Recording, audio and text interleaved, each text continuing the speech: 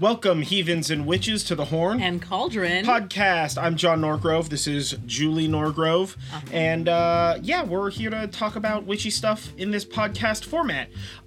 If you are watching this, business stuff out of the way first. If you're watching this on YouTube, don't forget to like this video, comment below, share, subscribe, ring the bell, and do all whatever that stuff is that we're supposed to tell you to do. And if you're listening to this on your podcast network of choice, it would be super dope if you subscribed to us and left us a review so we know that you exist. Because the statistics for podcasts is make-believe. I don't know if there are 4 of you listening, or 24 of you listening, or 400 of you listening, and I actually don't even know how to learn how to know that.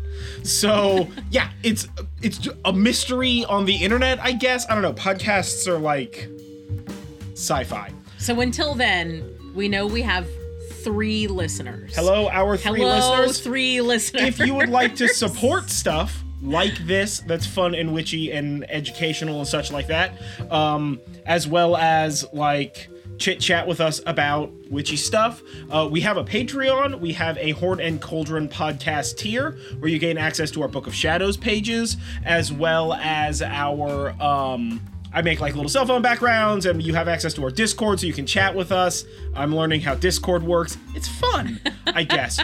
I sound like I'm so old, but and yeah. I know how to do all this stuff. You know, and what's even worse is that she might be the older one who knows how to do this stuff better, but I am way better at computers. I'm just better at like old person computer stuff. Like, you need a dope Excel document, you need software fixed. Like, that's... What about an Ethernet cable? Can you help me with an Ethernet cable? You don't even know about Ethernet cables, man. Get out of here with that. I mean, I do, but now I'm afraid that you're going to tell me She knows that it knows that it's a thing, but that's it. Yeah. Yeah, don't worry. I'm tech support, but like young person stuff is whatever. We have TikToks too, but I don't do it very often because, again, I don't get it. I don't know. It's like a weird elder millennial thing. Whatever. Anywho, support us on Patreon if you want more fun witchy stuff like that.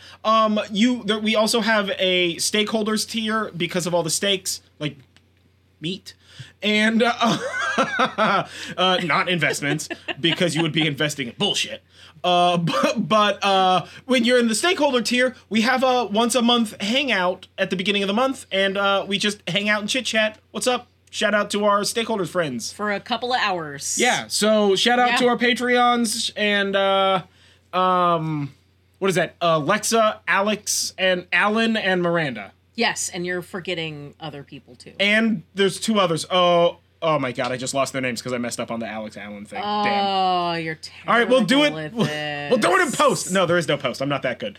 I edit these and I'm not that good. We'll read everybody's name later because, like we found out last time, I can't access those on my cell phone for fuck all knows what reason. Anywho, let's get into this witchy stuff.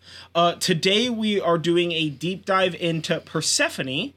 And right. Like I say a bajillion times in all of these, this is a dope, safe space that's open and friendly. If you're an asshole, gently go away. Fuck off. Yeah. Fuck off, deaf. We don't need jerk faces here. No, there's no jerks here. This is a jerk-free zone. I'm the only jerk allowed here.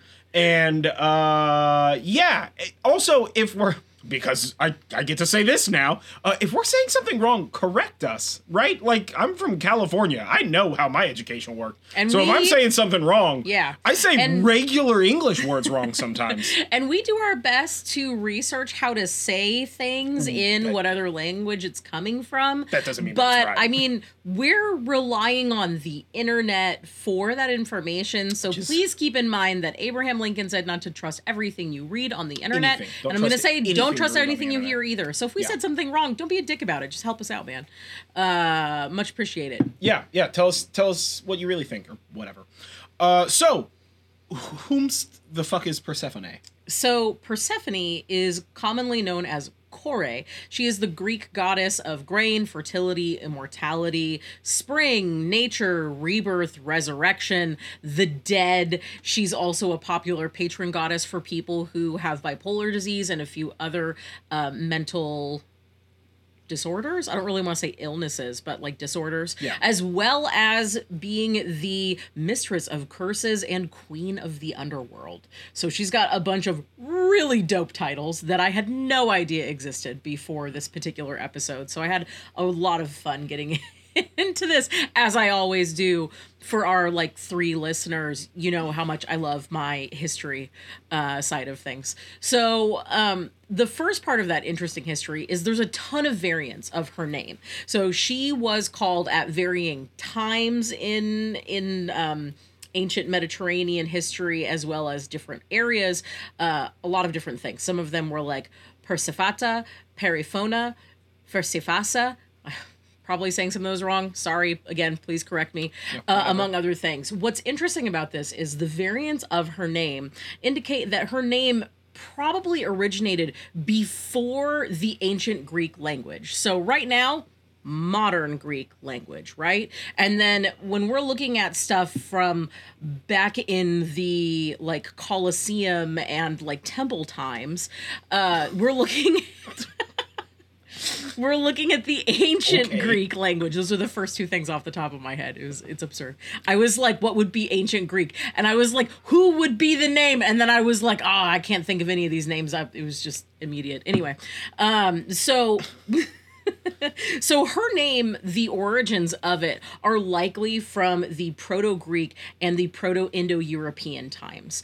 And that means that her name could be more than 4,000 years old, because the ancient Greek language popped up around 2000 BC. Yeah, well, and so the thing is, and there are significantly more pro people out there, like YouTube this, but there are a number of Greek deities that were functionally just like older deities that the Greeks are like, pretty gangster. We also have that with the same exact name. And then the Romans were like, I don't know if you knew that.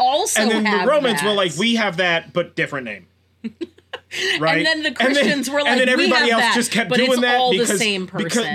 because that's what they learned. So a lot of the time, especially with regard to like Greek gods and goddesses, you find that anciently it was like something else, or sometimes it was just like a mystery cult. It was just like, oh, this was like a goddess of death mystery cult that turned into this, and after like 1,000 years or 2,000 years, we got basically Persephone, and then that shit lasted for like a bit of time, and then it turned into some other stuff, and it just kept kind of rolling like that. So a lot of these gods, once you get far enough back, it's all sort of like wispy connective tissue, and not like, you know, like this was this, and then it was this, and then it was this. You know? And there's not a lot of information. Like, the further back you go, obviously, the less information there is. But it's like, we just watched a video from a YouTube channel called Kurzgesagt, which talked about dinosaurs. Also, if you don't watch Kurzgesagt, watch them. Holy shit. Awesome art. Like, literally no connection at all. We just love them and have forever. Like, awesome art. Super informative. I mean, they basically just brought up the fact that, like, every dinosaur we've ever looked at in media has been wrong. Because we have no clue, like, at all. We know, like, a couple where we found, like feathers, but no, we don't know. Yeah.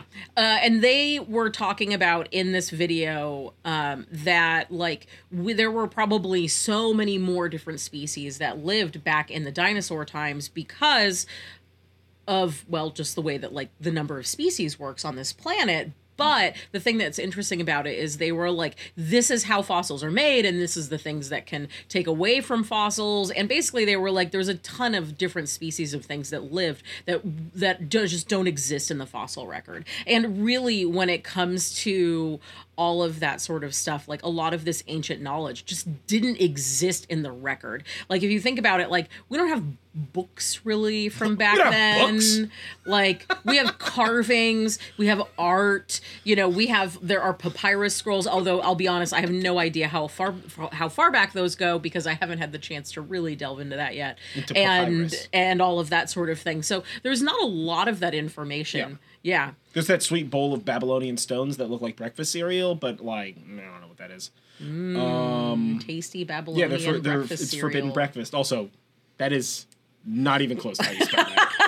Yeah, I'm calling you out on that. That's not how you spell a word that I'm definitely pronouncing wrong. So we will put a link to the Curse Kazakh video in the show nothing to do with witchy stuff. It's just super informative. Like, learn you some good knowledge. I typed a little, like, note in the show notes for it, and I do not know how to spell off the top of my head Curse Kazakh.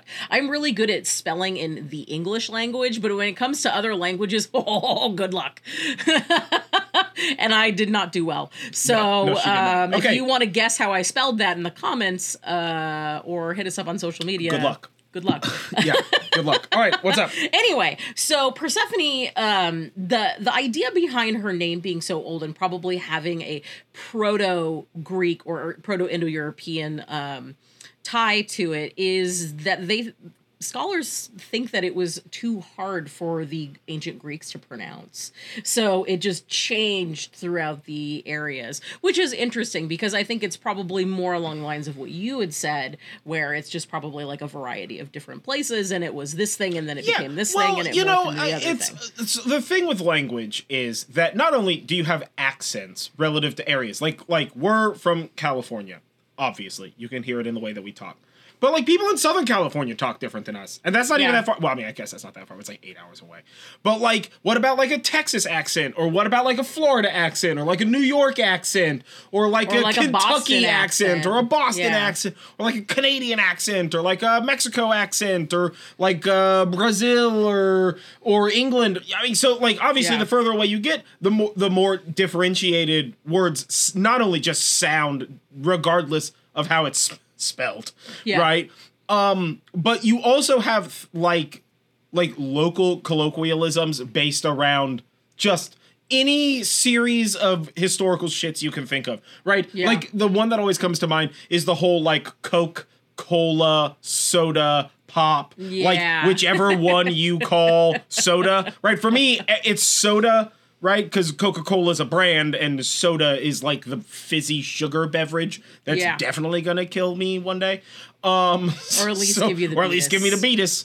You know, brown people problems. But like, is it that accent-wise somebody's calling it pop instead of soda, or is it just because like for whatever reason pop stuck with them and soda stuck with us, and it doesn't fucking matter, right? So like when you think about it that way, if like I went to a place and didn't enunciate my words properly as well, or whatever, had a differential accent so I could or could not frame words in the same way that they could, right? They would say a word in a different way than, like, let's say my people back at home would say a word when I'm trying to spread this by word of mouth, which a lot of stuff was spread by word of mouth, right? So a lot of times when you start getting these, like, differential names, you either have the, like, I know your people have this guy over here, but, like, really it's our guy.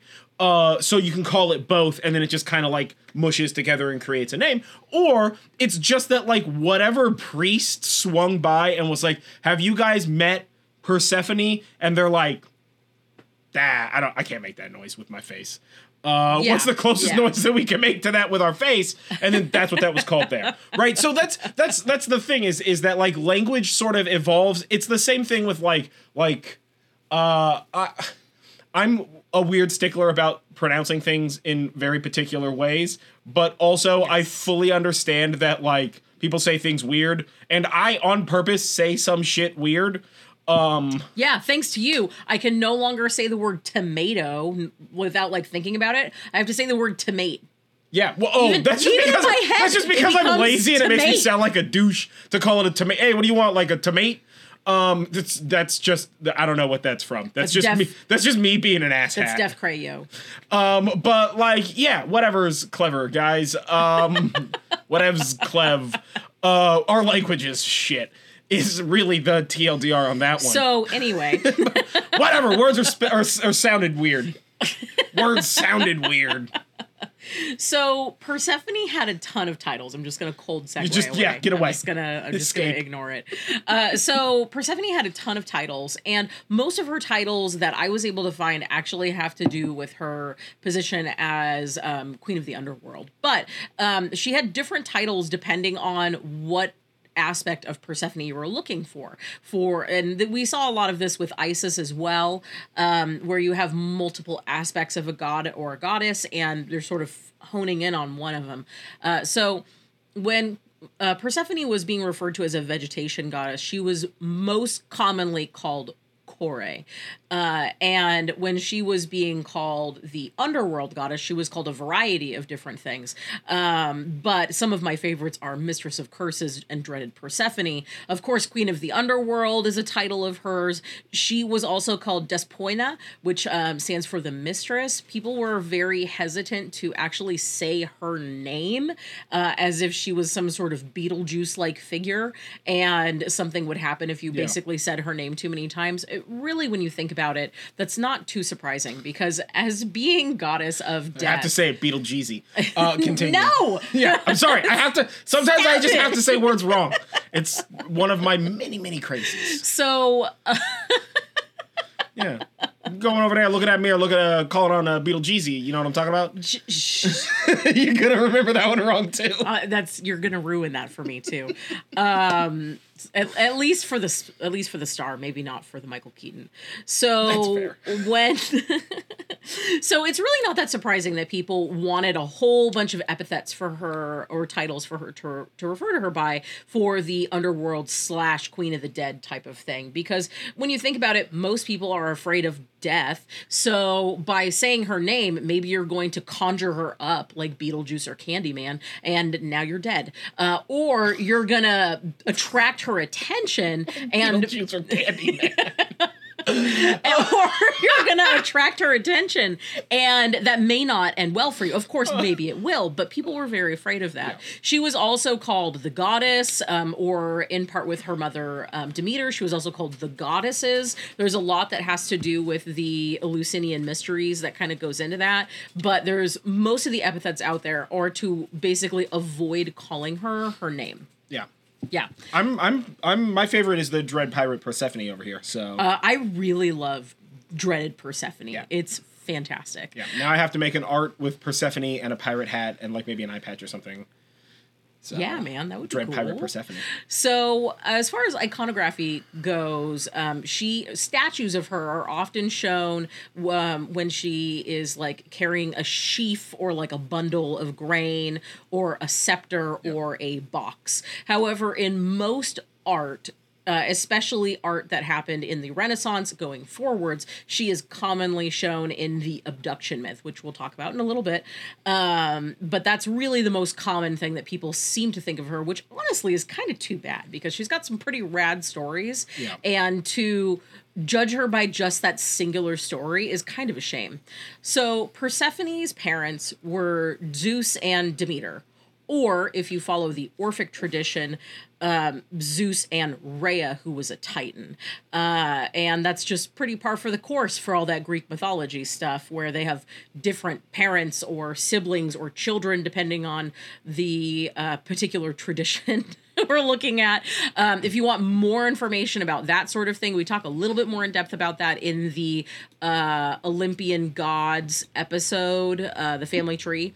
So we've got some more there. Now, Persephone had a ton of siblings because Zeus was her father on both sides. So literally anyone who was fathered by Zeus would be her sibling. There is not enough room in my notes, and there is not enough time for this podcast for me to be able to list all of those names. That's fair.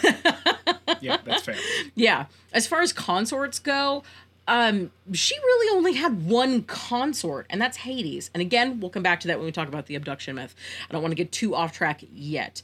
As far as children go, if you follow the Orphic tradition, she is the mother of Dionysus. If you don't follow the Orphic tradition, sometimes she is considered as being a consort with Dionysus, but honestly, to me, that seems like a bit more fanfic based on some of the research that I got into. But if that's your headcanon shipping, go for it. I don't care. I'm not going to stop you. She also had a child named Melanoe. She is Persephone's child with Zeus. Yes, I know, it's her father. We're not commenting on that stuff. And Melanoe is the goddess of nightmares and the bringer of madness. So basically, she's the goddess of craziness, which I think is pretty dope. And she was the foster mother and possibly lover, but didn't really find any information that gave this like credit as being also lover to Adonis, who was one of Aphrodite's consorts. So that's what her family looks like. And as far as the abduction myth goes, I'd be surprised if you don't already know it, but if you don't, I will give you the quick version. Yeah. So Hades was in love with Persephone. He went to his brother Zeus and was like, hey, I'm really into her. Can I like marry her or something? And Zeus was like, go for it. So Hades decided to pop up and abduct her because Demeter was not likely to let Persephone go to the underworld with Hades because he was kind of like this goth kid outcast. And Persephone was out picking flowers in a field, maybe with friends, maybe by herself, maybe in various places of the world, depending on what kind of myth you're reading. And Hades came up through a crack in the earth to take her to the underworld. And when that crack in the earth opened up, there was a farmer that had some pigs, and those pigs also fell in the cavern. That'll be important later. And so Demeter found out that Persephone was taken, was whooshed away, and she was super upset, and she, depending on the myth, either neglects the earth and all of its plants, because Demeter is also a vegetation goddess, basically the goddess of the harvest. And Demeter is like, no, the earth can't grow food until I get my daughter back. So everybody was fine with that as gods until all of a sudden all of their worshipers were like, please, we're dying, we're hungry. And then they finally had like a little come to Jesus talk with Demeter, and they were like, hey, you can't, this isn't cool. You can't do this. You have to like let the earth go back. And at some point in time during this, Helios, the sun god, tells Demeter that he saw Hades grab Persephone and then go under the earth. And because of these sort of two things, Zeus was like, dude, you like gotta let her go back, or tells Hermes to like go and get her back. So it turns out that Persephone, while in the underworld, ate a few pomegranate seeds, each seed signifying the number of months in the year that she would have to stay underground, because once you eat the food of the dead, you cannot come back from that. You have to at least stay partially dead. Well, partially in the underworld. Yeah. So Persephone comes back, but only for a certain number of months in the year. And when she is back, the earth is lush and green and has life. And then when she goes away, Demeter is super sad again and then forbids the earth to grow until her daughter returns. So that is the basic story of the abduction myth. There's a ton of controversy about this. Well, and there's like a ton of different versions of this abduction myth, right? Mm-hmm. With regard to like the whys and the hows of it. I mean, some of them, like Hades is like steepled fingers, lightning crack, maniacally evil. Yeah. And in some of these, Hades is just like, oh, I should totally talk to this chick. And then like they disappear and she has dinner with him, and apparently that shit was a trick. Like, trickster god. And sometimes it's like totally a misunderstanding. Yeah. Right? Yeah, even though it's framed as an abduction, it was like totally a misunderstanding. So, and again, there's a lot of emotions built up into all of these stories. So your story, we're not like devaluing yours. In fact, if you know a different version of any of these myths, share that with us. That sounds gangster. Yes. In fact, there are some cults that believe that Persephone and Hades fell in love prior to this because they would have seen each other wandering about Mount Olympus, like, for like Thanksgiving or whatever. They don't have Thanksgiving. Sure. But, they would have seen each other in that like circle of divine hangouts, basically. And that Persephone and Hades fell in love and then made a plan for her to be spirited away because they knew that Demeter wouldn't permit her to be with Hades for a variety of reasons. Yeah. Which isn't an abduction. That's just... Yeah, personally for me, I look at it as Demeter is like super codependent, like controlling mom that like doesn't want her daughter out of the way, and her like hot popular girl daughter fell in love with like the outcast goth kid. The goth underworld kid. And then this was their plan to elope. That's just my personal headcanon. I mean, that sounds like a paranormal teen romance. It does sound like a paranormal teen romance, and I'm into it. Whatever. And that is actually based on a poem from Homer, who was an ancient Greek writer and not just a Simpsons dude.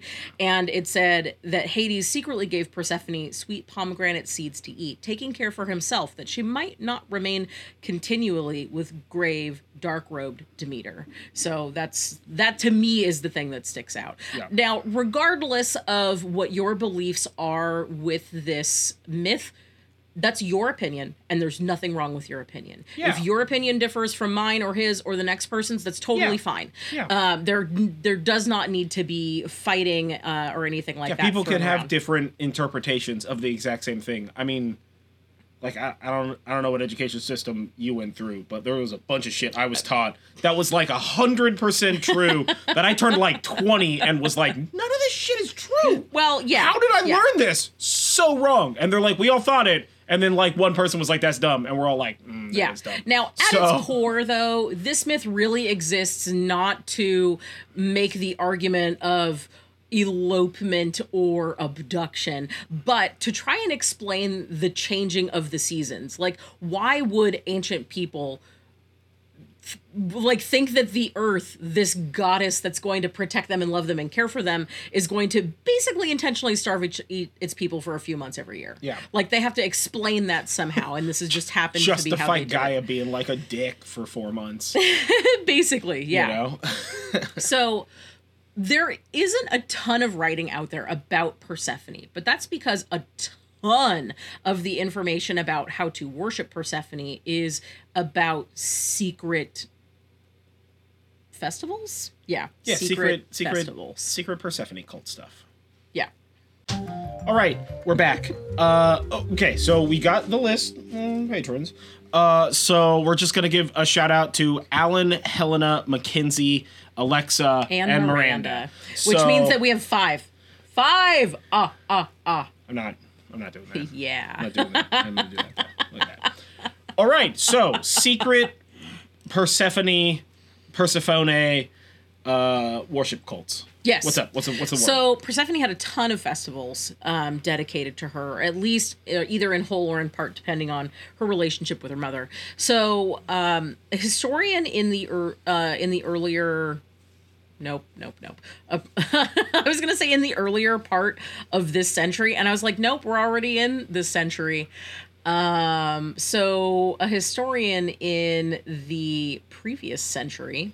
In the 1900s. Yes, in the 1900s. I don't remember if it was in the 70s or in the early, or like 1912. It doesn't matter. A historian named Walter Buckert believed that during celebrations for Persephone, participants would dance wildly, and a statue of Persephone would ascend from a hole in the floor and then hover above the dancers, symbolizing both her ascent from the underworld and the rebirth of plants.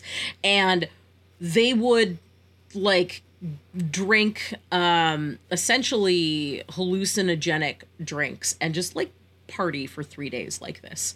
And that sort of follows the idea behind a lot of the different celebrations that she had. They kind of all tend to be the same, although there are some differences between them. 3 days long and involving a bunch of hallucinogens? Yeah. Well, that's gangster. And ecstatic dancing.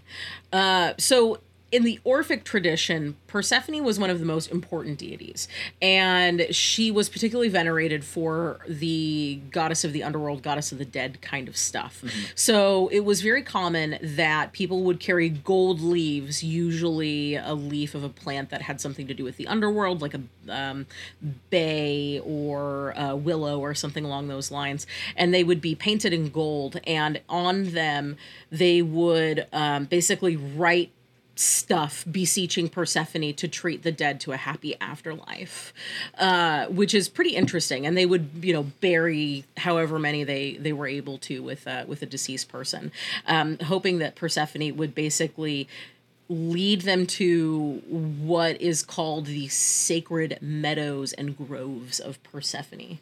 So she had some pretty dope afterlife digs apparently too. Now, the first of her festivals we're going to talk about is Stenia.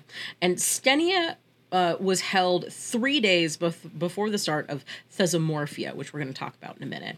And Stenia was a festival, not even really a festival, but more of like a fasting and like quiet time before the party, like the calm before the storm. Yeah. And it was only women, and it was considered a purification ritual. You got to get yourself in the right place to party that hard. Basically, yes. So they had ritual fasting and mourning. The mourning was essentially like Persephone's gone. We're going to be upset about this for a variety of different reasons.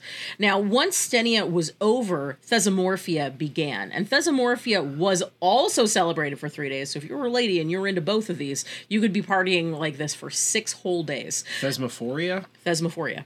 Yeah, Thesmorphoria. Yeah, I may have said that wrong the first time. Yeah, Thesmophoria. Yeah. So this is actually one of the oldest ancient Greek festivals, like, out there. Mm-hmm. This was celebrated dating all the way back to the 11th century BCE. So that's more than 3,000 years that this was celebrated. Well, the beginning of this celebration began.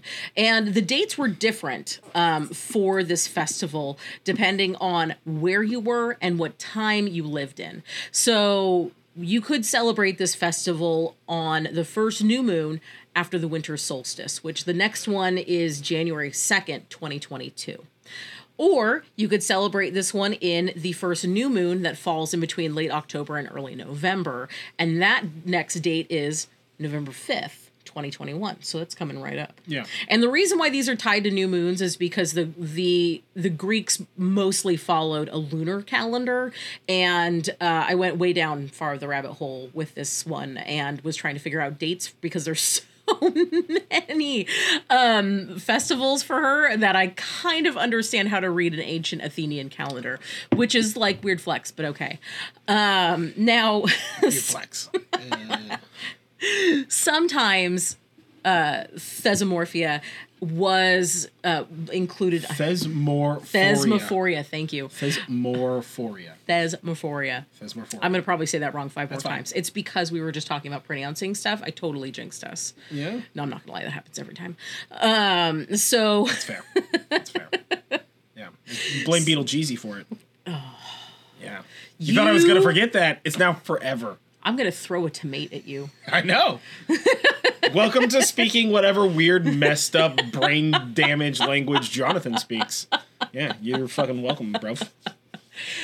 There's a lot of sources that say that this festival was for women only, but there is also an interesting subset of information that posits that sometimes men were in fact included in this particular festival, and this is separate from the mysteries, mind you. But it is thought that Persephone had some male priests, and any man that would have been,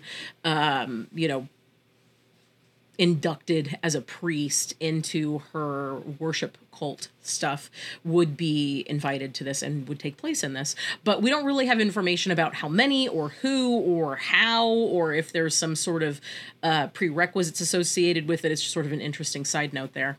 Now, Thesmophoria also had ritual fasting and mourning and also praying for fertility, all common themes of this. We're kind of hitting both sides of that dark side, light side sort of thing. Typically, in the olden times, the first day of the 3-day thing was for ritual fasting. But that kind of seems like that's if you weren't also following Stenia. And then after that, it was party time. First day, setting up your tent, fasting because you don't have time. The second 2 days, party time, let's go. Now... Hallucinogens hit way harder when you haven't ate anything, is what that sounds like to me. It's super true, yes. But, whatever. So... They would ritually sacrifice a cow, most typically a bull, but it seems to me like that just sort of happened because it's a large amount of food for a large party. Yeah. As opposed to what actually seems to be part of the ritual is ritually sacrificing pigs. Now, remember I said it would be important that those pigs that fell down into the earth when Hades came to get Persephone? This is that time. So pigs were ritually sacrificed after being thrown into a quote-unquote chasm. Now, sometimes this is a literal chasm, and this would kill the pigs. And then they would later retrieve the partially decomposed bodies and then process them in a specific manner, and then bury them in the fields, using them essentially as fertilizer. Now, sometimes the chasm is a small trough cut into the earth, and they sort of toss the pigs in there as a holding thing. To toss that pig in there to cook that shit. There is also that. It just sounds like a pit fire pig, and those are delicious. Now, sometimes they also just like tossed them in there to keep them in one place so that they could then cook them and eat them later. Totally. So there's sort of 3 ways that goes. It was also super common to have loaves of bread. So we're basically talking like pulled pork sandwiches for this party, which I am down for. Ancient Greek pulled pork sandwiches and hallucinogens to worship a death goddess. I'm super into this. Now, it was a little strange to me to learn, but pomegranates were typically avoided during this festival, even though they are the main thing that's associated with Persephone, especially modernly. Oh, that makes sense, though. When you think about the pomegranates are the thing that trapped her, I mean, if you're going to celebrate her, you got to risk getting trapped? Well, it wasn't about risking getting trapped. It was more about pissing off Demeter. Because seeing a pomegranate, Demeter would be like, "You're the reason my daughter can't stay with me all the time." Well, and you're doing this in winter when she's already pissed off, so like, why piss her off twice, right? Or at the beginning of winter when she's about ready to leave. So that is the second of 4 of her festivals that we're going to talk about. The next one is actually the Eleusinian Mysteries. We talked a little bit about mysteries when we talked about Aphrodite and a little bit about Isis. Now, the mysteries, because Persephone has been worshipped for so long, there's so much out there. So part of this is some things happened at different points in time, right? So the Romans in particular were very interested in secret cults. Very into secret cults. I don't know why. They just were. And publicly... That's why. It's super obvious. You say as a member of a secret cult. They're super dumb. So publicly, the Eleusinian Greater Mystery was celebrated and called Chorus Katagogi. And you want to look at that one? Yeah, where are you seeing this word? Yeah, that's probably right. I did my best. Yeah. I don't actually I belong speak to ancient a secret group within a secret group. Oh, that's right. Yeah, secret group inception. Secret group squared. Yeah. So the Eleusinian Mysteries. So secret.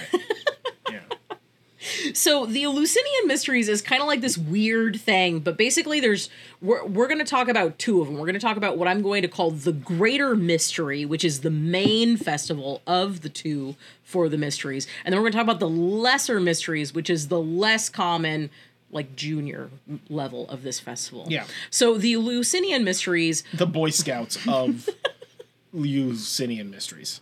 It would be Cub Scouts. Get it right.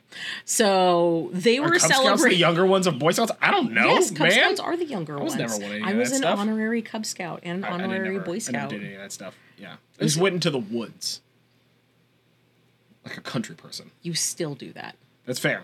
Well, we own woods now. So. Sometimes you just disappear into them. I guess. I got stuff to do. I got wood stuff to do. Mysterious redwood stuff to do. Shit. Yeah. Secret cult cube, bro. You don't know. Damn.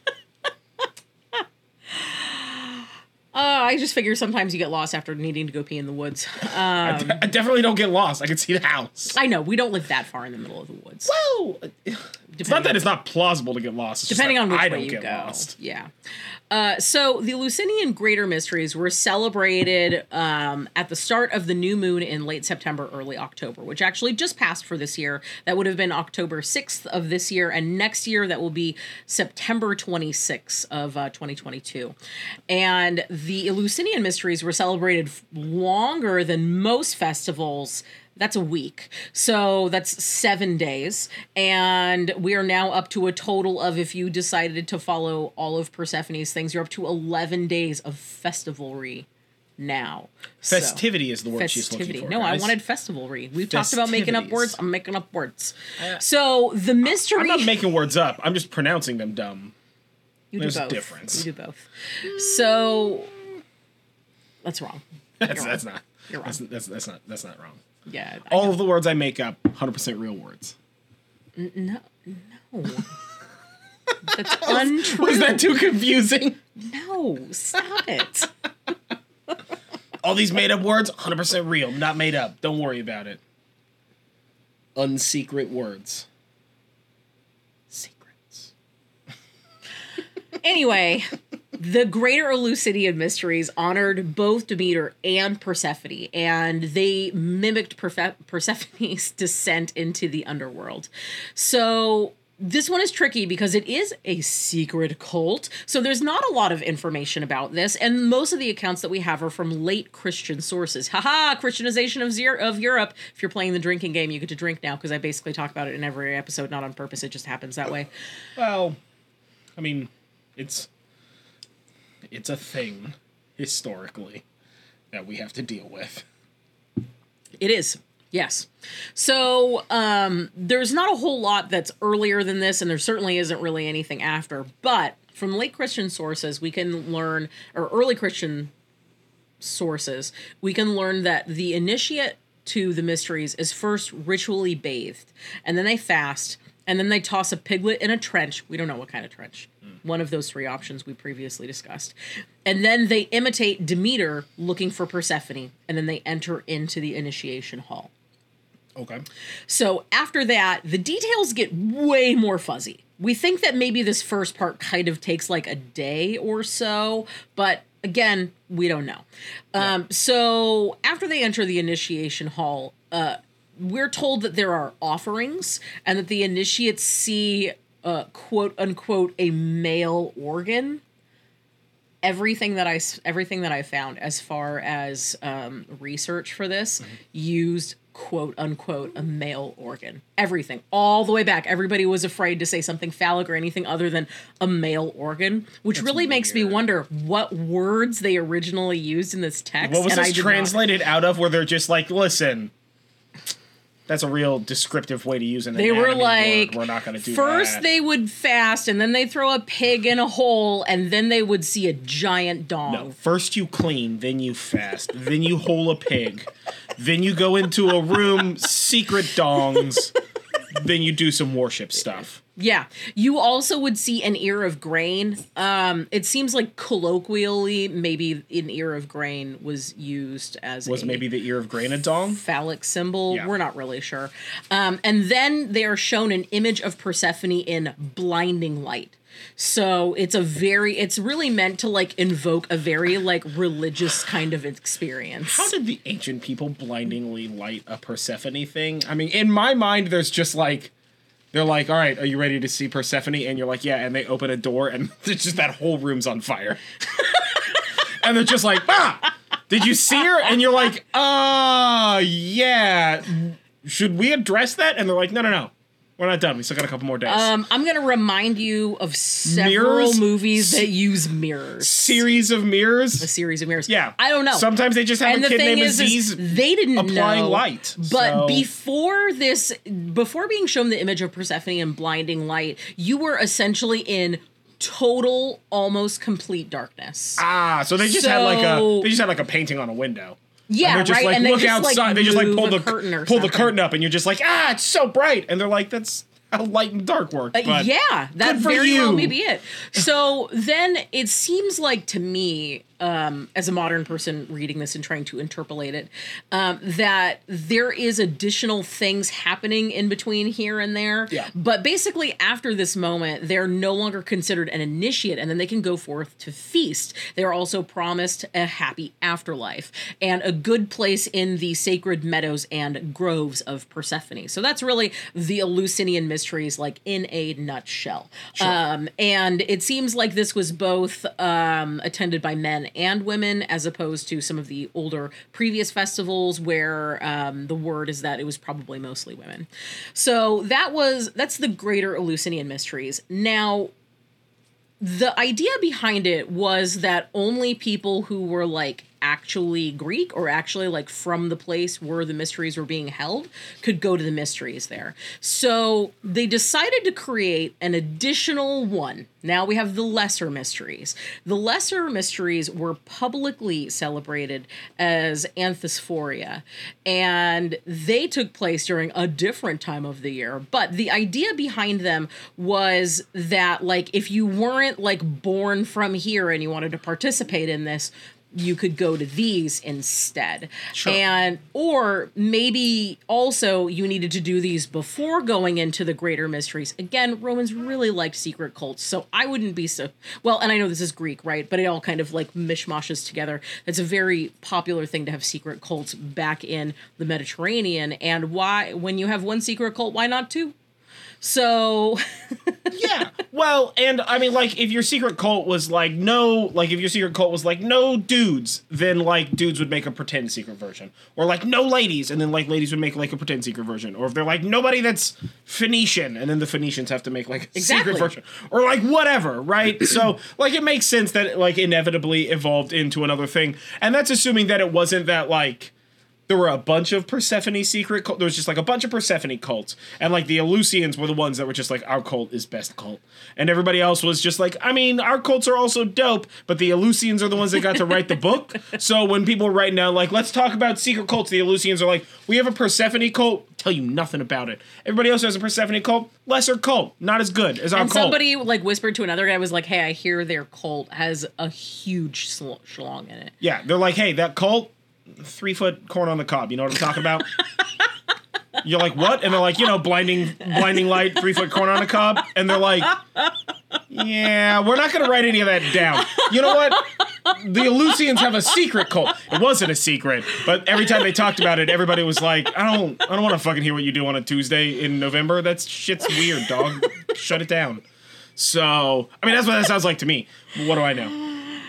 Oh, man. Okay, so... Some of these lesser cults, bro. So the greater Eleusinian mysteries take place at the beginning of fall and the end of the harvest season. So can you guess when the lesser mysteries start? I mean, I can read it. And I already read it. Oh, yeah. That's no fun. It wasn't on purpose. It's just that I see things and I read them. Yeah, I know. I do that too. Yeah. So... I mean, I would assume the opposite end of the spectrum. So if one is in... fall, the other must be in spring. That's right. Yeah, but again, also, I mean, if the cool kids are doing their club at fall festival, at the fall dance, then the like other kids are gonna try and take over the spring fling. You know what I'm saying? Pretty much, yeah. So is that the point of the Revenge of the Nerds books, movies? I don't know. Whatever. I don't know that they're books. I said books, and I don't know why. I know they're movies. I've seen them a million times. Man, we are wild tonight. Whatever, man. We just finished watching Squid Game, y'all, and our brains are in a place. So yeah, we are in a place. So anyway, the lesser mysteries were celebrated during the new moon that falls in late February to early March. The next one of those that we're going to see is March 2nd, 2022. And this, again, we don't have a lot of information about, but all the information that we have indicates that it's pretty similar to the greater mysteries, only there's probably less blinding light. Standard quality light. Standard ear of corn, not big dong ear of corn. Yeah. And probably less clean, maybe, or like less wandering or whatever. I mean, honestly, if Demeter's coming back, I feel like pomegranates for everybody, right? Because then they're like, oh, you can't eat pomegranates, it might upset Demeter. And you're just like, I mean, but that it's coming back, so she's probably cool. You can eat pomegranates again, that shit's delicious, right? They are delicious, yeah. So in this one, kind of the main thing, there's really like two main things about this lesser mysteries, and that's that the candidates were taught about the two goddesses and all of their related information, as well as the process behind the greater mysteries. So this was like a pre-mystery. And this also really honored Persephone's ascent from the underworld, which means purification, renewal, flowers, rebirth, zombie Jesus stuff. Yeah. A little bit early for Easter, but y'all get the idea. So it's a Scooby-Doo mystery. It's less mysterious. I mean, those crazy kids. Yeah, well, it's lesser. It's in the name. They did that on purpose. I'm just saying the Eleusinians wrote the book, guys. Let's take that into perspective. Now, we don't have a specific time frame for how long the Leicester Mysteries were celebrated for, but like with most festivals from this period in time and this time, it would have probably been 3 days. So if you're keeping count, that is... Well, especially if you're doing it in and around a new or full moon, 3 is like the easiest number to do it with. Well, really, the new and the full moon kind of happens for 3 days. You're like, oh, hey, there's no moon. First party night. There's still no moon. Second party night. Third party night. Hey guys, that moon hasn't come back yet. Is it supposed to come back?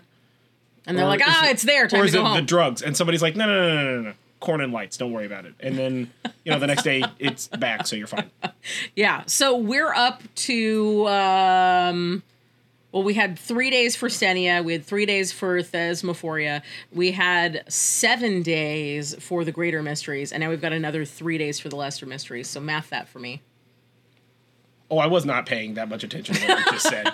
Yeah, I'm sorry. Was I supposed to be listening? This is for them. You were 100% looking at me. Yeah. I'm mostly petting the dog. My eyes might be going this way, but I'm not participating in that. Yeah.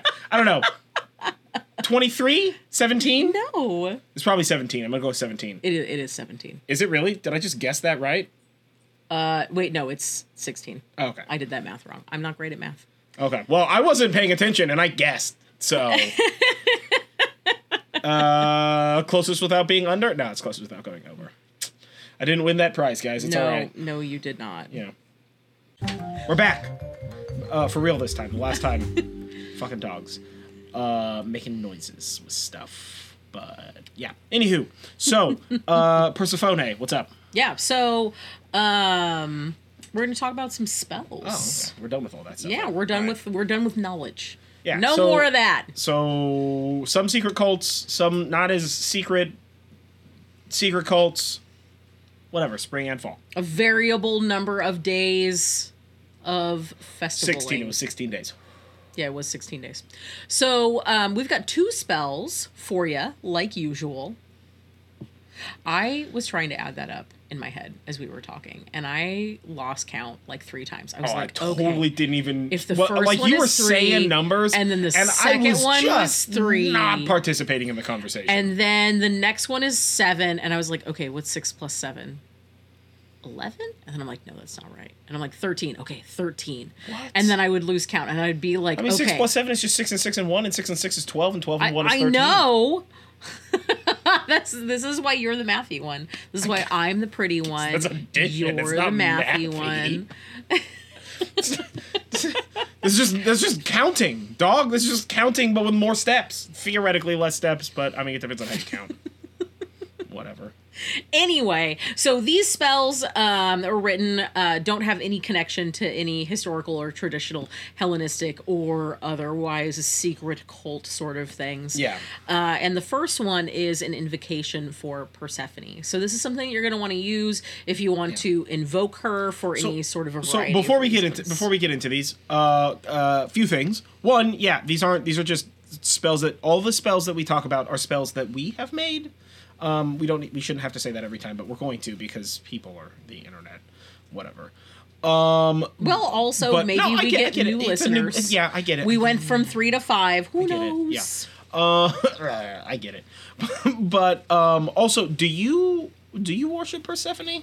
I don't actively worship her, but her and I have had some times where I've called upon her for a variety of things. Okay. Okay, but I don't really do any of that Greek stuff. I don't regularly worship her. Okay. I do sometimes if the situation makes sense. However, I think that she is dope AF, and I totally dig her girl boss energy, kind of thing, and the whole aesthetic of it. Yeah. I feel like of Greek stuff, which I don't really do Greek stuff, right? I primarily do Norse stuff, but Hades and Persephone are probably like 2 of my main gangsters. If I'm gonna side with Greek stuff, I'm gonna choose Hades or Persephone or we low-key did Dionysus. A Hades and Persephone cosplay for a friend's wedding, your sister's wedding. Yeah. Oh yeah, kind of. Yeah, sure. Yeah. It wasn't on purpose. It just ended up that way. Yeah. Yeah, I had that all that Raven stuff on. Yeah. It was all blacks and ravens and whatnot. Yeah. Secret Disney supervillain, guys. It explains why when I sing, birds come, or whatever that is. That's not entirely wrong. Yeah, I don't have to sing. Birds just fucking love me. So anyway, this one is an invocation to Persephone. So you can use this if you want to invoke Persephone, either to just sort of like worship and spend time with her, or if you would like her assistance with a particular thing. To begin with like anything, you're going to sort of get in your little magical zone. So like clear your mind, light some incense or do some candles or whatever it is that you want to do. And when you're ready, say, Persephone, goddess of spring, queen of the underworld, I call upon you. Show me how to honor the changing of the seasons with joy. Give me the courage and grace in the face of uncertainty. Help me honor the dead until I can take my place among them. And then at this point, you can provide an offering to her, do ritual work, meditate as desired. And then when you are done and you're ready to move on to whatever else it is that you're going to be doing, say, Persephone Despoina, maiden of flowers, mistress of curses, I thank you. Nice, simple invocation to Persephone. Quick and simple invocation right there. You know? Yeah. I like it. It's yeah. Good. It's good. So the next one is sort of like another all-purpose Persephone type of thing. And this one's a little bit kitchen witchy. So this one's partially a spell and partially a recipe. That kind of stuff is super fun and I really dig it. This sort of thing is really, really great for people who are in the broom closet. And that's because all you're really doing is just making a recipe. Or just busy and like... Yeah. You know, I feel like there's kind of two interpretations of how you, like, accomplish any of this, like, ritualistic kind of a thing. And certainly one of them is, like, setting aside time and doing, like, a big thing about stuff. But also sometimes it's just, like, little everyday shit. Yeah. Or, like, kitchen witchery is a solid example of just, just... sprinkling a little magic into your everyday life, you know? Yeah, really. It's man, that sounds so douchey to say out loud. But like that's just like that's I don't know, that's just the way it is. I guess I don't really think about it as like an active task. Yeah. Right? But I'm also like strongly out of the broom closet or whatever. We do have a podcast where we talk into we do have a podcast. Stuff. Yeah. And we're also sitting in front of our giant altar. Yeah. For those of you and we host like YouTube. all of the blots. What are those called for you? Sabbats. Festivals. Sabbats, festivals. Like for our family, you know, in the before four, when like you could have humans near you and shit. And like, yeah, so I guess it's kind of different for us. Yeah. But this is definitely a great way if you want to, again, like celebrate on the DL or like sprinkle a little magic into something. Or like if you're if your patron, whatever, goddess is Persephone, then like, you know, you could set aside time on a regular basis to do like a big thing. But you could also sprinkle these in or just like sprinkle these in like whenever. I mean, like for me, like I meditate, I don't know, a couple of times a week before I go to sleep ish. Sometimes like every day, and sometimes I forget for like a month because I'm forgetful. Yeah. But sometimes that's meditation in its like Zen nothingness state, and sometimes it's meditation in like a ritualistic state, and sometimes it's meditation about like a specific deity that like, I don't know, whatever, just like flitted into my head all of a sudden in the middle of the day. And I'm like, I'm going to meditate about this when I get home.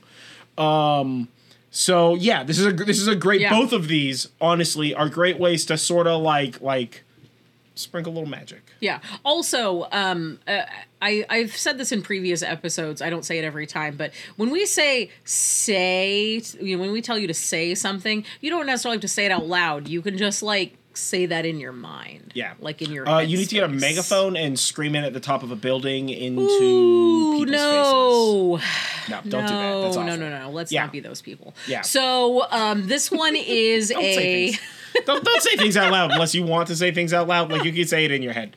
Yeah, that's fine. Yeah. Yeah. And that works really well for if you're in the broom closet, or you just kind of like don't really want to be like out louding that sort of thing. Just or it's like 1:30 in the morning and you finally remember that you wanted to meditate and everybody else in the house is asleep. Yeah. Yeah. Yeah, so this one is a pomegranate vinaigrette, and this one sort of honors Persephone. So this is another really great all-purpose one. So if you want to work with Persephone for a variety of different things or for anything in particular, you just want to feel a little bit more magical, this is a great option for it. And all of the ingredients in this have been optimized for their full witchy potential. So first, you're going to take a half a cup of pomegranate juice, and we use pomegranate for wealth in this spell. So when you're adding things to, when you're doing this spell, you're going to say pomegranate for wealth. The next thing is 2 tablespoons of red wine vinegar. That is to block the evil eye. The next, you're going to use a teaspoon of orange peel for happiness, a teaspoon of honey for attraction, a half a teaspoon rosemary for honoring the dead, a half a teaspoon of thyme for courage, a pinch of mint. This is optional. I'll talk about that when we talk about correspondences, why that's optional. A pinch of mint for luck, and 3 tablespoons olive oil for protection. And, of course, salt and pepper to taste. Salt being a thing that cleanses and purifies, and pepper being something that speeds up the results of your spell. Yeah, and salt protects. Yeah, cleanses and purifies and protects. Exactly. So what you're going to do is you're going to take these ingredients and you're going to add all of them except for the vinegar and the olive oil into a small pot, saying the name of the ingredient and its magical property as you add it. You'll then heat this on low for about 10 minutes. You don't want it to boil. You just kind of want to heat it up a little bit. The heat helps all of the flavors and everything to just sort of like be fully expressed. So you don't have to wait for stuff to steep. It was absurd. So once you've heated it for 10 minutes or so, or until fragrant, turn off your heat and add your vinegar. You don't really want the vinegar to necessarily boil off. You want to keep that in there. And then once this mixture has cooled completely, add your olive oil. Yeah. Keep it in a sealed bottle or jar, probably label that for safety, and shake it before each use, and then use this vinaigrette on anything you want. Vinaigrettes aren't just used for salads, although you can absolutely do this. Chicken breast vinaigrette? Yeah, just pour vinaigrette on chicken breast. It's literally what I had for dinner. Yeah. You can also pour it over any sort of microwaved or steamed vegetables. Yep. That's really good. Yep. You can, it's fall right now, y'all. So if you're into the pumpkin butternut squash train, you can take roasted pumpkin or butternut squash and dip it in this vinaigrette and then eat it. Delicious. And you can also use vinaigrette on top of rice. Yeah. That is one of my personal favorite things, vinaigrette on rice. Yeah, yeah. Honestly, if you left the vinegar out of this and the oil out of this, you could use all of these ingredients just as one of those, like, pot smell things, whatever. Yeah, you could also do this as a simmer pot and just not eat it. You could also... Don't simmer vinegar. That's don't simmer vinegar. You don't need You're that not doing in your that. life. Don't do that. Yeah, what I would argue is that you're just trying to get these to be fragrant in the pot. So, like, I would almost like get them until they're fragrant in the pot, and this is totally dependent on your stove. Like, it might take 10 minutes. It might take 3 minutes. Right, like that's 100% a process thing. We have those 2 burners on the same stove. Yeah. So, right, and then once it's like fragrant, I would put it into a separate vessel. What with to add the vinegar and then inevitably the oil. Yeah, you just can because the do metal that. of your pot is going to retain heat for a lot longer, and you want those like flavor components, seeds and such. You want them to be warm, and then when you put like a cold liquid in them, that thermal exchange is gonna like kind of lock the fragrance in for those things. Yeah. Another variation or way to use this is if you want to use this on like fruits, you absolutely can. I recommend you omit the vinegar and you either omit entirely or cut down on the olive oil, because who wants an oily melon chunk? Yeah, that sounds gross. But this is really great on a fruit salad if you omit the vinegar and the olive oil. So there's a lot of places you can take this vinaigrette. Yeah, totally. So that does it for the 2 spells, and we've got correspondences. correspondi. So we're just going to run through the highlights of these real quick. With the spells as well as other information, you will find full versions of all of this stuff in the Book of Shadows. So there is more information there than we are going to read here, because this is not a podcast where I just like read a list of things. Yeah, we're not trying to bore you with like lists of stuff. But it is available in the Book Shadows pages, and obviously, like, if you ever have a question, just like reach out, and we're more than willing to help. Yeah. So Persephone is, again, goddess of curses, the dead, fertility. She is also called upon for overcoming trauma. So if you have any sort of shadow work or trauma that you want to go and like try to fix mentally, then this is a good place to do it. Of course, in conjunction with a therapist. We're not a doctor. Please don't take our advice and sue us. Yeah. She's also a goddess of rebirth, the underworld, and again, a common patron goddess for those with bipolar or other mental things. The animals associated with her are butterfly and deer. And I mean, I guess you could probably say pig, but they're not really associated with her. They're just sort of also there. They're just associated with her dope parties, yo. Yeah, pretty much. Her colors are black, green, and pink. For rocks, we're kind of looking at the same idea as the colors there. So black onyx, green tourmaline, obsidian are all pretty good ones for her. As far as plants go, you can... there's a ton of different resources and people who swear by using mint when working with Persephone. So this one's kind of tricky. So mint is, in the Greek tradition, named after Minth, who was like a sea nymph, I think, and she is also sort of part of the Eleusinian mysteries, but like not really. But Minth was Hades' lover before Persephone, and when Persephone came on the scene, Minth was like, "Girl, I'm way better than you are, and he's still getting with me, and so you better just leave and go back to the above places." And Persephone was super angry, or Demeter was super angry, depending on the myth you read, and Minth was trampled to death and then turned into a plant.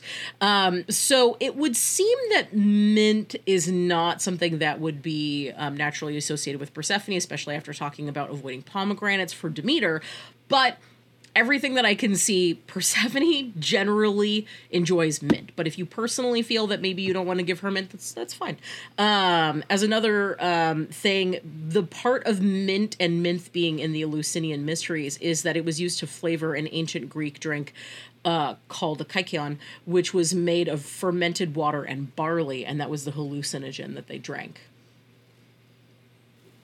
Yeah. What? Okay. Well, you can't ferment water because water ain't got nothing. Well, I mean, water. Fermented water and barley drink. Yeah. Because the way that you have that written and the way that you said it sounds like we're taking fermented water, which is not a thing. Maybe we are, and then adding water. Grain to it. Which... No, we're fermenting barley in a very specific manner with water, and then adding mint as a flavoring to achieve that stuff. Please don't try it at home, guys. Yeah. Ooh.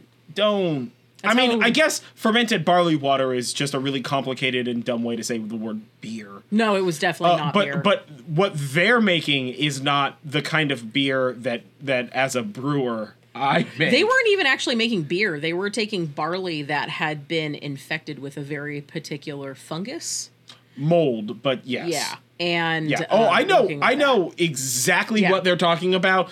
When you say fermented barley and hallucinations. Yes, I understand. Yeah, 100%. I understand what that is. That's stupid dangerous. Yeah. Yeah. Do not do that. You know what? Yeah. Have a beer.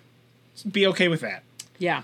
So you want to make it fancy? Crush up some mint in that shit. If you want to use mint, you absolutely can. But again, you don't have to really. It depends on how your personal relationship with that particular item and with this particular person and the mythology behind it goes. So follow your headcanon. And don't force others to follow your headcanon as well. So other plants that are associated with Persephone would be lily, parsley, poppy, rose, and really any flowering plant. As for food, she's really into cheese, dark chocolate, pomegranates, pork, and anything almond or vanilla flavoring. So what I took away from this is Persephone is really into like charcuterie plates. She's into like charcuterie plates and shit that may or may not be poisonous. Because what is it? Bitter almond is that like bitter almond like is that stone fruit arsenic flavor. Yeah, that's super fucking dangerous. Yeah. Oh She's my God. Yeah. She knows how to party. Don't do shit with stone fruit. Like I know you'd have to eat like 1,000. Don't even fucking risk it. Don't right? do it. Don't be do food safe. We didn't talk about fire this time. I'm going to bring it up anyway, just so you guys can have a drink. Be fire safe. Two parts of the drinking game. Fucking also, right? Food safe, fire safe. Really, I mean, I think the secret should be just be safe. But since we have to explain that like ad nauseum to people, be safe. I was wondering why pomegranate didn't show up under plants, because that's a plant. Like, I get that it's a food, but it's just a plant that you can eat. Like, why is mint not in foods, but it's in plants? You know what? It's arbitrary. No, I get that it's arbitrary. Yeah. That's obvious. Because it's for me, it's one of those plants things and the food is like a hard one, too. Because I'm just like, plants are plants, do I and food draw is plants the line? you can eat and meat. Yeah. Right? Like, you can't eat a lily. You can eat some lilies, I think. No, I don't think you can. No, you can't eat any lilies. I think they're you can't eat any lilies. poisonous. You can eat some flowers. I've definitely had flower salad. Yeah. You can eat some You can flowers. also eat parts of a poppy or rose. I don't think what you do to a poppy is eating it. And I don't think that parts of and you can poppy is the seed. thing. You literally eat lemon poppy seed something or other like almost every day. I was thinking drugs, but okay. Yeah, I'll give you that. I was thinking drugs. So yeah, the line really there is just arbitrary. But anyway, as far as food goes, basically I learned that Persephone is really into charcuterie plates. I'm pretty okay with that. So, I mean, like, get with that. And then other miscellaneous things that she's associated with would be sheaves of grain and torches. She's commonly shown holding a torch to, like, light the underworld up, basically. Because she's lit. She's bringing the lit. I got nothing. I'm going to stop. Did that feel like an old person using the word lit around you? Because that's what it felt like to me. And granted, I'm old and I don't really use the word lit because it makes my skin hurt, but you know what I'm talking about. No, I'm just gonna keep going. Yeah. So that's correspondences and that's Persephone. Yeah. Deep dive. So we had a lot of really interesting stuff. Persephone's a very interesting deity with like a very interesting history, and again, there's a lot of just like when we were talking about the kidnapping mythos. What are you calling that? Abduction mythos.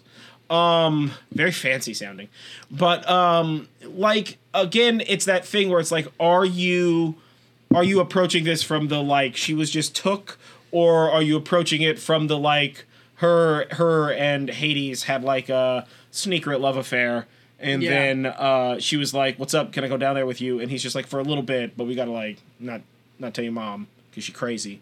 And then come to find out she in fact crazy. So, like, yeah. So, again, and I feel like, especially in recent years, we're reinterpreting, or maybe the better way is, like, properly interpreting, a bunch of, like, Greek myths that we were kind of taught because of, like, movies in the 30s and 40s. Well, not just that, but also also a lot of the ancient playwrights making shit way more gangster. A lot of the translations for the myths and a lot of the popularity of Greek myths in the late Renaissance and Victorian times were very, very interested in the R word and abduction and really that negative side of things. Well, and they're Christianized versions of the myths, right? And like if Hades is the whatever of the underworld, then he has to be like a bad guy 100% of the time, all the time. Also, it's sort of like that weird Lucifer Morning Star is always like Yeah. fucking super hot in statues, and you're like, what? You're like, I don't know if I like this. Going on with this? But some of it is also a translation thing. Like, we're understanding that certain terms that they would have used in that time maybe mean something slightly different than what we in modern times would have them mean. But also, there's context associated with it and who's telling the story. Well, and the fucking telephone game. I mean, guys, that. Remember the telephone game? We've all been children. Most of us have been children. All of us have played that. So, there's going to be, logic drift and such like that. I mean, I always want to bring up and we haven't done a podcast on this, but we should do a podcast on Medusa. It's on the list. Yeah, I know it's on the list. Yeah. But, that to me is, the biggest one in the, there is a period of time when Medusa's just like an evil Gorgon monster, and now now we're like, wait a minute, we read this story. That's a fucking dumb interpretation. This is way darker, way darker than we were initially told it as a child. Yeah. What the heck's going on with this? Yeah. Well, and then we were like, is it darker? The last thing about that sort of interpretation thing that I want to kind of touch on is, in the current times, in the current apocalypses that we live in, it's very aware to most people that news outlets and social media outlets are pushing content that is inflammatory, that is all of all actively of that trying kind to of start stuff. shit with you. That saying that there no news is good news, right? I don't think that's the thing that you're thinking about. What that bad means, news sells. Now I'm doing that Boondocks things where I'm combining two different sayings. Yeah. This is the thing, right? Anyway, if your relationship is one way, that's gangster, and if somebody else's relationship is a different way with this particular thing, that's also gangster. Don't be a dick. Yes. To sum that up, right? But, let's TLDR this. Yeah. Don't be a dick, but also our interpretations are, naturally different. Yes. Really what I was trying to get at is maybe back then when these things were written by their original authors in the ancient Greek times, they were kind of maybe saying things in a negative light to get more people to listen to their talks or to read their stuff. So definitely keep that that's a thing now. That's been a thing always, so keep that in mind. Anyways, we're done with thank you for coming to our TED Talk on being a dick about that stuff. Yeah, don't be a dick. Jesus, man. So the next episode, I'm really super excited for. Yeah. Samhain. Yeah, Samhain. Yeah. I pronounce that in my head Samhain every single time so I can remember to spell it, because if I were to spell the word Samhain, it would not be the way that it's spelled. Well, I can tell you right now there are multiple different ways to spell it. Oh, I know, but there's only one way that counts. So yeah, so we're gonna as somebody whose name is Jonathan and is spelled in one of the ways that doesn't count. That is true. Let me tell you what I just recently had somebody was like, wait a minute. It was Big Joe, in fact, was like, wait a minute. It's Jon, and I'm just like, yeah, but only in John. And he's like, that doesn't make any sense. I was like, oh, honey, okay. I'm gonna explain it to Whenever you why I spell my full name dumb. out, I have to look at something to verify. And we've been married for a little while. I can spell my name. I mean, for the most part. So the next episode is going to be Samhain / Halloween. So I'm pretty excited for that. That's going to be a fun one, and that one's going to come out right before, the week before Halloween, so that we can. Get you some good info to kind of use for your own personal celebrations. Yeah. And also on the horizon, we've got our 1-year anniversary of this podcast coming up. Yeah, podcast anniversary. Exciting. So we're going to have Q&A. We are going to endeavor to do it live. Man, I don't have time to figure that out, but I'll figure it out. I mean, I figured out how to do that live chat. I figured out how to do that live chat we will still on the fly. So definitely be recording that and it's gonna happen. So whether you attend that live, and if we're gonna do it live, it'll be on YouTube Live. Yeah. Just because that's definitely going to be the easiest way for me to do that. So if we do it live, cool, we'll do it live there. And even if whether we do it live or not, if you have any questions, submit them. You can comment those questions, and I will save them on the YouTube video. You can go to our website, nerdjive.com, and there's a, There's a contact us form button. that you can fill out that I set up a bajillion years ago, and you can just put the questions in there. You can also just DM us on social media. Speaking of social media, follow us on social media. I'm at nerdjive everywhere. She's at Goddess Jules everywhere. It's linked in all of the dibbly doos, so figure that shit out. We have the website, which is nerdjive.com. I've been John Norgrove. This has been Julie Norgrove. This has been the Horn and Cauldron podcast. Thank you for listening. Thank you. We'll catch you guys on the flip side. Stay magical, folks. Yeah. No, can't see it on that side.